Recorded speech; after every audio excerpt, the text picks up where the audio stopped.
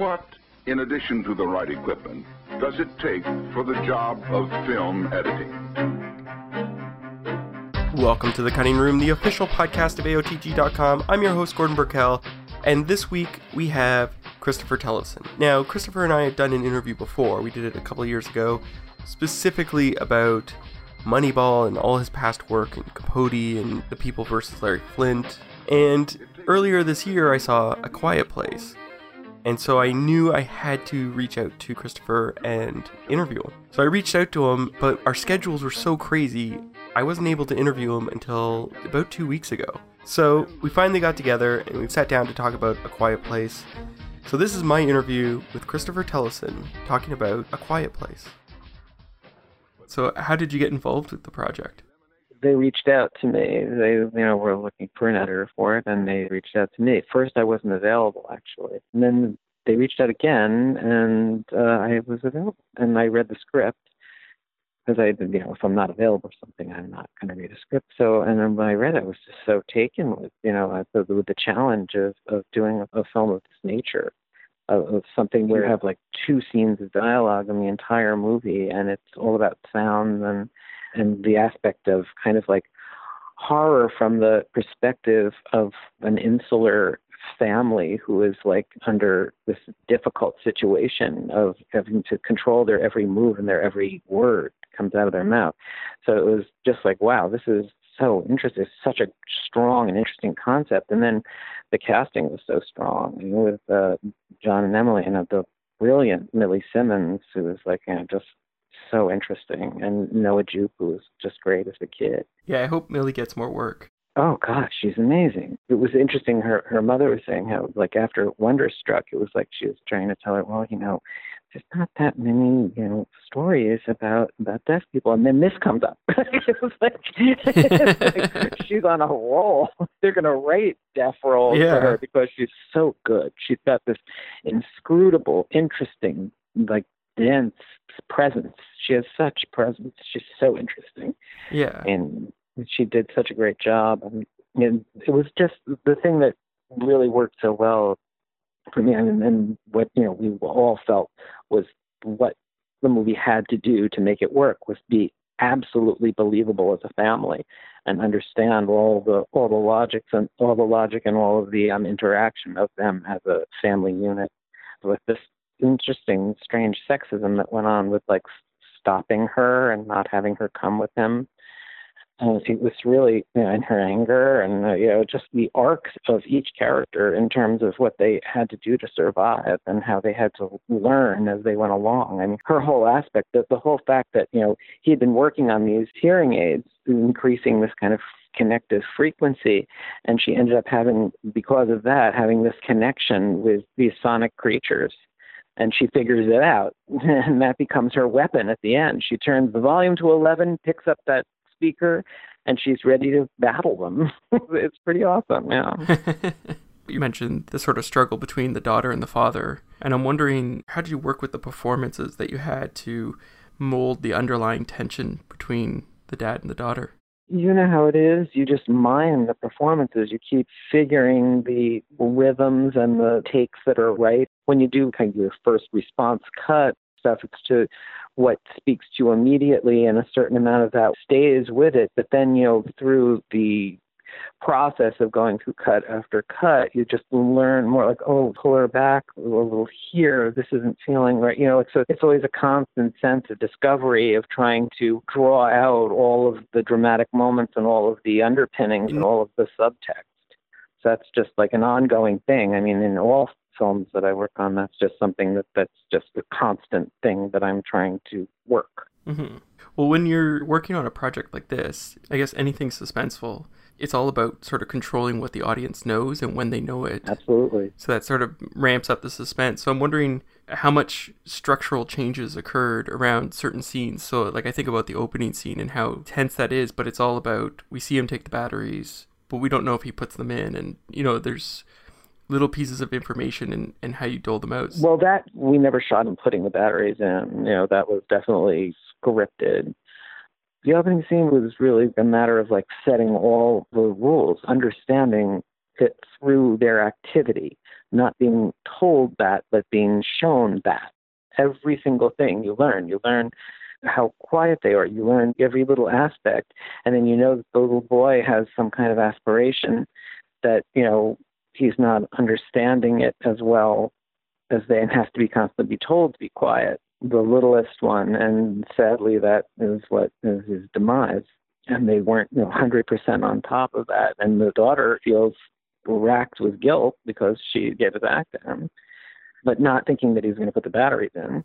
Yeah. Well, she kept the batteries away, right? The father puts the batteries aside and tells the boy, no, and takes the thing away from him too. And then she just hands him back the airplane. She figures it's just a toy without any kind of noise in it once the batteries are out. What I was wondering is, was there a lot of shifting or structuring of scenes like that, to test it out and see what worked? You keep working the scene until, you feel it's like ultimately you've turned over every stone to make sure that it's perfect. Yeah. And that's a constant struggle. And also we were working without the sound design for a long time. So a lot of it was expressed through, some rudimentary sound effects and through silence. Silence was a huge part of it. And so all of the rhythms were set. But then we had E2 as the company that did the sound, and they had to invent the sound of the creature. And we wanted the aspect of her perceiving, like when you're on her, you always get the sense that things are more muted. So did you find, how did you utilize the lack of sound as a tool then when you were cutting? Did that change how you cut in any way? I would say that the whole piece, knowing what it is, from the get-go was always a matter of just trying to get it to be very precise in terms of what you eke out and what you give and what you don't give, what you know, what you don't know. It was very subtle. One thing that's really very interesting is always the fact that, they respond to things before her because they hear and she doesn't hear. So there's always that delay of hers, a rhythm that had to play out. That was a subtle rhythm of her that is very, very clear. Its most exciting part is when the creature's behind her. She doesn't know the creature's behind her. And she's experiencing the pain of this thing in her ear, and the creature is freaking out as well and takes off. And she has no idea that it was there. And that was such a strong concept and strong scene. And that's something, we worked, where, everything was worked and honed. But also, on top of that, this was not a long post. It was we started shooting in September, and we had our big screening at South by Southwest in March. So it was fast. And we never previewed it because we didn't have the elements. So we were working with no creature and with John in a mocap suit in the basement scene all the way up to January. In January, there was a big change in the design of the creature also. ILM did an amazing job on that. They did beautiful work, and they worked very fast as well. So it was challenging in all the best kind of ways of storytelling and trying to make it work to its best effect at all times. You just keep working it. Now, with John in a mocap suit.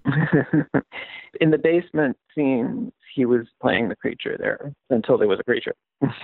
Well, no, I was saying to someone the other day, I was like, the beard plays such an important role because if he had shaved, he looks so young. I know. That he's like a little boy, and I can't help but think of The Office. So did you guys, when you showed it to colleagues or other people to get feedback, did you have any issues with... About The Office? with John playing the monster? Oh, of course, it was funny. So it was hard to get around. If you showed anyone, you couldn't really show it. We all understood. We were a very insular group watching it and figuring it out, and couldn't really show anybody until there was at least something covering all that. He was wearing a mocap suit and a pair of Vans. This foot comes down, this scary foot, and it's a black and white pair of Vans. That's pretty funny. Now, whenever I talk to anyone about this film, there's one scene that sort of sticks out for everyone. There's lots of scenes that people reference. They talk about the first scene. They talk about, the scene of discovering the hearing aid working as a tool. But the one scene that sticks out is the birthing scene in the bathtub. Oh, I know. It's amazing. And Emily was just so great. And also remember, that scene works because of the scenes that come before it. When she's hiding behind the water heater in the cellar and having contractions and trying to suppress that. it's so tense, and it's so feeds where we come to with when she actually gives birth. It's a build. It's always building, building, building, building, building, and then letting go. Like when you don't know what's happened to her, we go away from her, and he's running in. The kid does the fireworks to help her, and then when John comes up and finds the bloody bathtub, then behind him is the shower door, and then that bang, that bloody hand. It's so great. We had so much fun with the aspects of, like, we knew that people were going to go jump out of their skin. It was fun. It was really fun. We have a friend who had a child and then was pregnant with her second child and didn't realize and went to see this film in the theater. And she said she's never been more traumatized because she was just like so stressed. She's like, I can't imagine doing that. Well, who could imagine? I mean, it's an unusual situation. It is somewhat in the realm of fantasy, but so realistically, that's the grounding of it, the grounding of the fact that you really feel these people, you understand them as a family. It ups the terror so much and the tragedy, because he has to sacrifice himself for his family. And it's horrible. Well, and there was a lot of subtlety to the editing too. It's like just little moments sort of referencing things, just small things like all the Monopoly pieces being soft. Oh, isn't that beautiful? It's so cool. I love that whole scene, the elegance of their dinner, the fact that the whole thing was that he was about survival and she was about nurturing, like actually making a home out of all of this. Their kind of elegant dinner, and they're praying, and of course Millie is the reverent one, and she looks up during the prayer, and it's like there's little things that thread through. And then, yeah, the Monopoly game is so terrific, and the scare that they have there, and you don't know what's coming, and it's just a raccoon. Now, John Krasinski is the actor in it as well as the director, and then his wife is also acting in it. How did you make sure that he got what he wanted out of the film, but didn't fall in the trap of, falling in love with particular shots? Well, I mean, I have to say, John had an incredible handle on the story. He really had a very strong handle on the story, and he was, just as brutal as myself in terms of making the story work.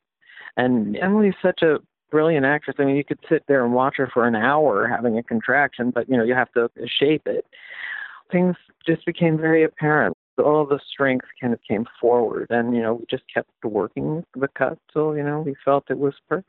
Let's just keep on moving. Did you watch Krasinski's previous films? Because I know some editors like to get into the work of the director, but his films previous... But they have no relationship. I was going to say, they're so drastically different. But I will say, what John told me was that he and Emily watched Jaws like 30 times or something like that, and he did ask me to watch it. I, of course, had seen it, but I watched it from a very structural point of view, and that was really helpful and very interesting, because it's like very much about being surprised by the expectation, about normalcy, about things being just sort of plain, and then you don't know what you're getting into, and things happen so drastically and so fast. But there were certain things that were very interesting about watching Jaws. I mean, this is way off the subject, but the rhythm of it was very interesting, especially that last scene that's on the boat, all the restrictions of the boat angle-wise because of the space made me wonder. I wonder if they had shot that earlier, or like it seemed to have, the rhythm of that and the angle seemed to have been to inform some of the earlier stuff. It was just interesting to watch it from a very, like examine it way. And what we were looking for in the movie was to just make something really both beautiful and emotionally moving and scary as hell. I would almost be a little stressed because Jaws was cut by D.D. Allen, if I'm not mistaken. No, someone just did. It was Verna Fields.